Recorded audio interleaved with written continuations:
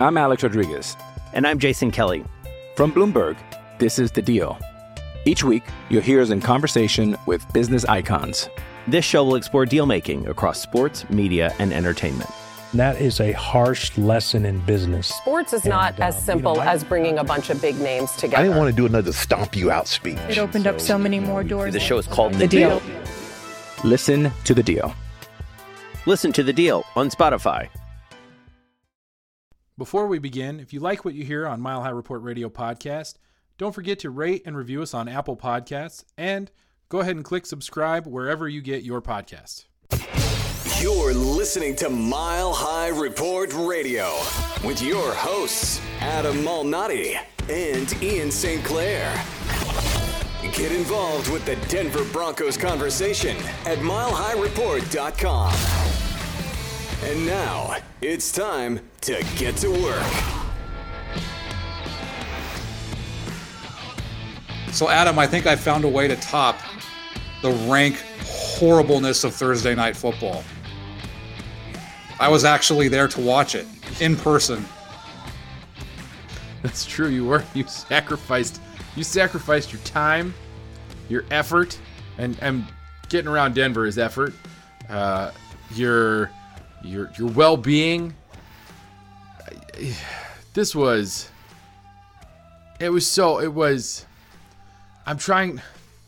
I hated every moment of it. Every moment.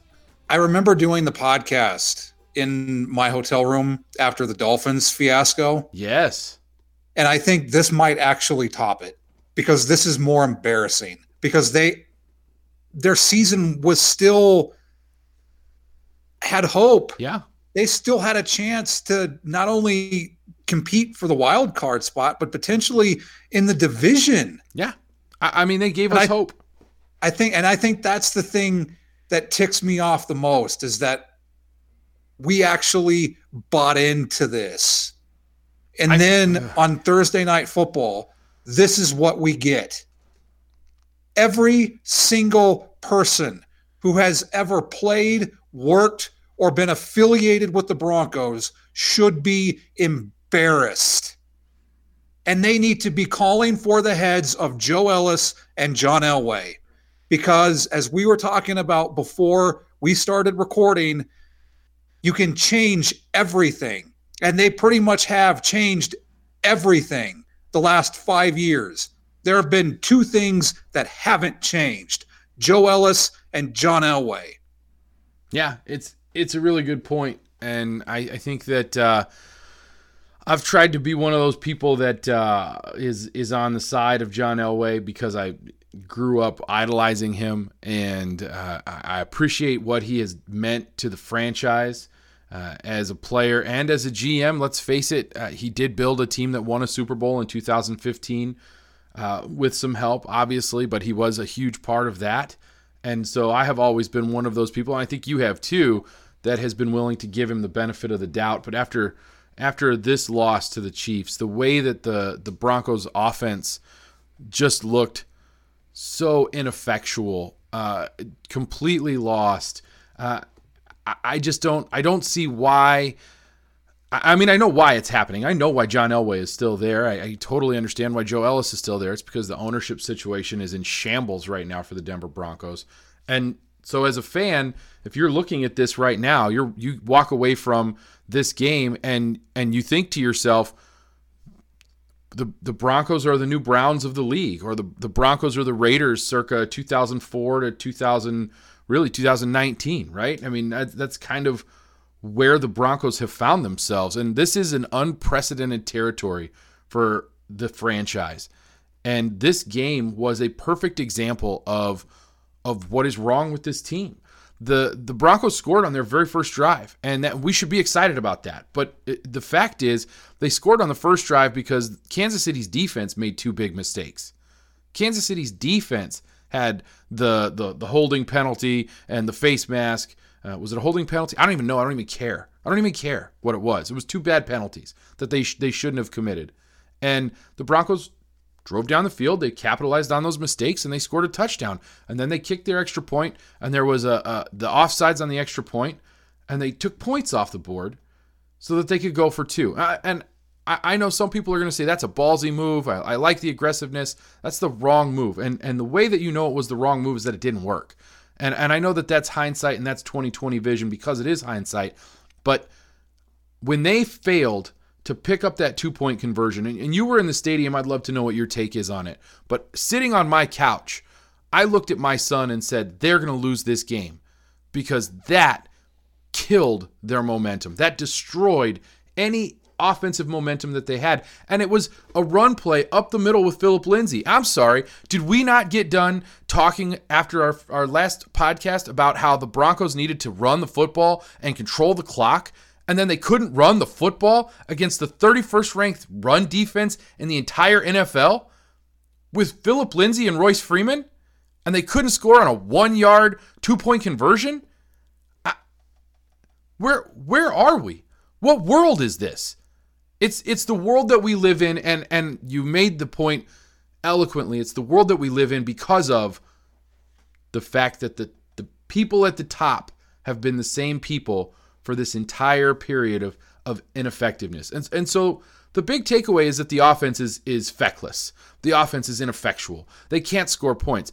But beyond that, and it's something that maybe we wait to get into with our next podcast, but beyond that, it's just so disheartening that we really have come to a point where we're looking at somebody who we've looked up to for our entire lives, and we think it's time for him to leave. I'm trying to think of what was going through Vic Fangio's head aside from the 2-point conversion, because as soon as it didn't work, I mean, the people around me, we just looked at each other like, why do you take points off the board? You're playing against the Chiefs. The last thing you do is take points off the board against Patrick Mahomes and that offense. But the thing that just absolutely baffled me, and I still don't get it, is that fake punt. Oh, what the hell was that? Oh my gosh. It was, I don't even know what the play was supposed to be. You know what I'm saying? I'm watching it from home. I don't know what your vantage point was, but watching it from home, Colby Wadman, who can't kick a football anyway, so really maybe it was better that he was going to throw it because he can't punt to save his flippin' life. But he takes the snap, he rolls to his left. There was nobody there for him to throw to. Was he supposed to run that ball, or was somebody supposed to be there for him to throw the ball to, and they just missed their assignment? What was that? That whole play was terrible. I don't know.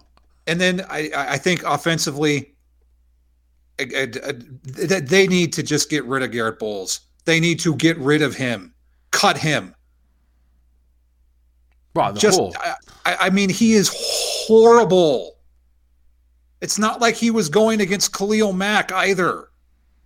He was going against the Chiefs' defense. You know, the real frustrating part of that is it's not just Garrett Bowles. Ronald Leary, again, just was not any good. He's just the entire bad. Offensive line. The entire offensive line was bad. And we like to talk about how the offensive line was bad except for, and we usually like to play up Dalton Reisner here. Dalton Reisner didn't do anything that made me get excited. Now, he's a rookie, and I'll forgive him for that. But the whole offensive line was bad. And Joe Flacco was bad. Joe Flacco couldn't read a blitz to save his life. Joe Flacco has no idea how to read a defense. That was another big takeaway from this, right? If you want to really talk about something that you learned about the Denver Broncos, if you didn't know this about Joe Flacco, you better know it now. He can't read a defense. He couldn't figure out what the Chiefs were trying to do. The Chiefs' defense sucks. Their secondary sucks. Their defensive line sucks. Their defense sucks. He couldn't read their defense. Sorry. Well, it doesn't help when your first-round draft pick drops 4 passes.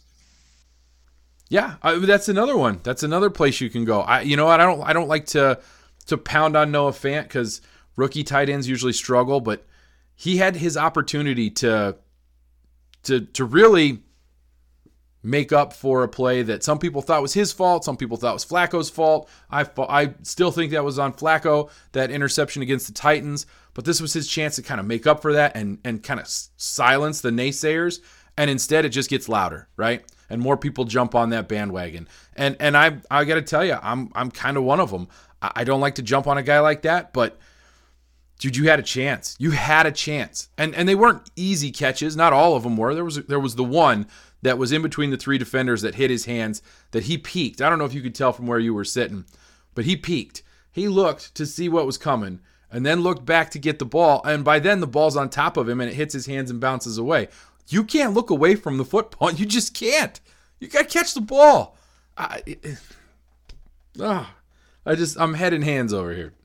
Brandon McManus misses another field goal. A 45-yarder. Not a difficult one at home with no wind. The defense can't slow down a backup quarterback.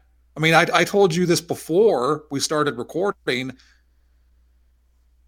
Patrick Mahomes goes out with a dislocated knee, and the game is 10-6. The Broncos defense allowed Matt Moore to score 20 more points. What the hell would have happened had Patrick Mahomes not gotten hurt? I think the word we're looking for here is yikes. So, yeah, yikes. It would have been bad. It would have been, it was bad. It would have been, it was. We don't even have to play the what if game. We don't have to do the whole, if this had happened then. We just know that the Denver Broncos, they fooled us. They fooled us the last couple of weeks. I don't know what it says about Tennessee and Los Angeles Chargers. The Titans and the Chargers must be awful teams if they allowed the Denver Broncos to beat them. And the Bears and the Jaguars must be awful teams if they almost lost to the Denver Broncos, because this Denver Broncos team, I don't know, maybe the old man could think of a worse team than this team, but this to me is maybe the worst Denver Broncos team I have ever seen. That includes the last 2 seasons. I think it's just because of the performance on Thursday night. I mean, I am embarrassed. I don't know if it's possible, but the Broncos should offer a refund for the people who actually paid for that crap. And if you have Amazon Prime and you pay for Amazon Prime, you should get like a weekly stipend. You should get something so that you can, like a they give you those credits on Amazon that you can use to buy like music or apps or whatever. They should give you like a $5 credit. I'm trying to, because we usually joke about the John Fox-isms. The Broncos didn't even plop it out there. No. And they certainly didn't expect anything to perform. No, not at all. It doesn't seem that there's anything to plop out there and expect to perform. There's nothing plopping because there's nothing to plop. I think there is one guarantee from this, though. And that Drew Lock is going to be one of the 2 players to come off of IR. Yeah, I think that it was all but assured. Fairly easy against decision. The Kansas City Chiefs. Yeah, fairly easy decision to make there. I agree. It's an elite decision.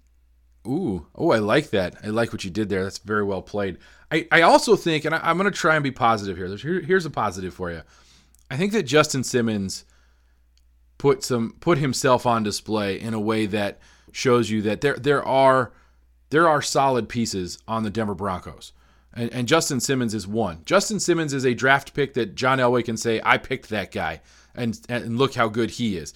And maybe he's the only one. I guess some of the draft picks he's had the last couple of years have been good. Justin Simmons is going to get paid. Justin Simmons is a good football player. I'm happy he's on the Denver Broncos. I just feel bad that his talent and some of the other guys' talents, like Von Miller, who, let's face it, isn't getting any younger, their talents are being wasted by a franchise that can't figure it out, that doesn't seem to understand how to create or how to build a real football team, because they refuse to build. They refuse to rebuild, and that's what they should be doing. Mark Schlereth just had a great tweet. That's rare for Stink, so I would love to hear it. Let's look on the bright side of this Broncos loss. We don't have to watch them on Sunday. No, but the problem is they might still lose on Sunday. That's how bad they are. I'm at a loss. I wish people could actually. You remember when we did the Twitch thing and people could like tune in and watch us? do the pod. This would be a fun one to watch because the two of us have done the same thing over and over again, and it's a lot of stuttering and head in hands and just shaking of the head and not understanding. This game was... See, I just did it. I can't... It was brutal. It was hard to watch. When you root for a team, right? I think this is the other thing that happens, and this is one of the hardest things about sports, but maybe also one of the most beautiful things about sports. When you are invested in a team like this, in the way that we are, and most of the Broncos fans out there are. Broncos country is an invested community. You feel the losses. They hurt. They're not fun, and they're harder to shake off, I think, when you are invested like this. And so there's something to that. There's a certain passion that you can feel, and I suppose that's a good thing, right? But it doesn't feel like a good thing right now. Instead, it feels mostly like we're watching the collapse of an empire, and maybe what we're watching is an empire that's already collapsed and doesn't know it, and that might be the best description I can come up with. This is an empire that's already crumbled but doesn't know it. That's still sitting there, thinking that they're one of the elite franchises in the NFL. Can you think of any free agent that really would want to come to Denver after this season? After this game? after seeing this, it's just not feasible. And what that means is the Broncos are going to have to build through the draft. You tell me you're confident in the Broncos' ability to build through the draft. No, because they had another surefire pick at number 10, and they traded down to draft a tight end who can't catch anything. Yeah, I mean, if you can't catch, it's a problem. I don't want to harp on this, but you had a surefire pick at number 10, a game-changing middle linebacker, and you trade it down. Why? Because I've heard that they had his name written on the card, and the Pittsburgh Steelers make the call and they trade it. Why? Devin Bush is a game-changing linebacker. All you have to do is watch the Pittsburgh Steelers to see what this kid is doing. Well, we've been talking about this issue for years now, about the fact that the Denver Broncos don't have a true middle linebacker. And we were excited about Alex Johnson, right? Alexander Johnson looked like somebody who was going to be able to step into that role, and he may still be, but he didn't really pop. And I've been using that word a lot. He didn't really pop in this game. Not that nobody popped. Justin Simmons popped, right? Justin Simmons was a guy who popped, but he pops every week, so maybe we shouldn't be surprised by that. I will say I will do my winners and losers on Friday morning. A couple of weeks ago, I didn't list any losers because the Broncos actually won. I can say this on the podcast right now. I will list no winners from this game. Not a single winner. I will not list Justin Simmons. I will not list Royce Freeman. I will not list anybody. Nobody is a winner after that performance. They should be embarrassed. And they're all losers. Because we're all losers. The Broncos are a losing organization. And it sucks. Yeah, orange is the new brown. You've been listening to Mile High Report Radio. Get involved in the discussion at milehighreport.com. And as always, go Broncos. I'm Alex Rodriguez. And I'm Jason Kelly. From Bloomberg, this is The Deal. Each week, you'll hear us in conversation with business icons. This show will explore deal-making across sports, media, and entertainment. That is a harsh lesson in business. Sports is not as simple as bringing a bunch of big names together. I didn't want to do another stomp you out speech. It opened up so many more doors. The show is called The Deal. Listen to The Deal. Listen to The Deal on Spotify.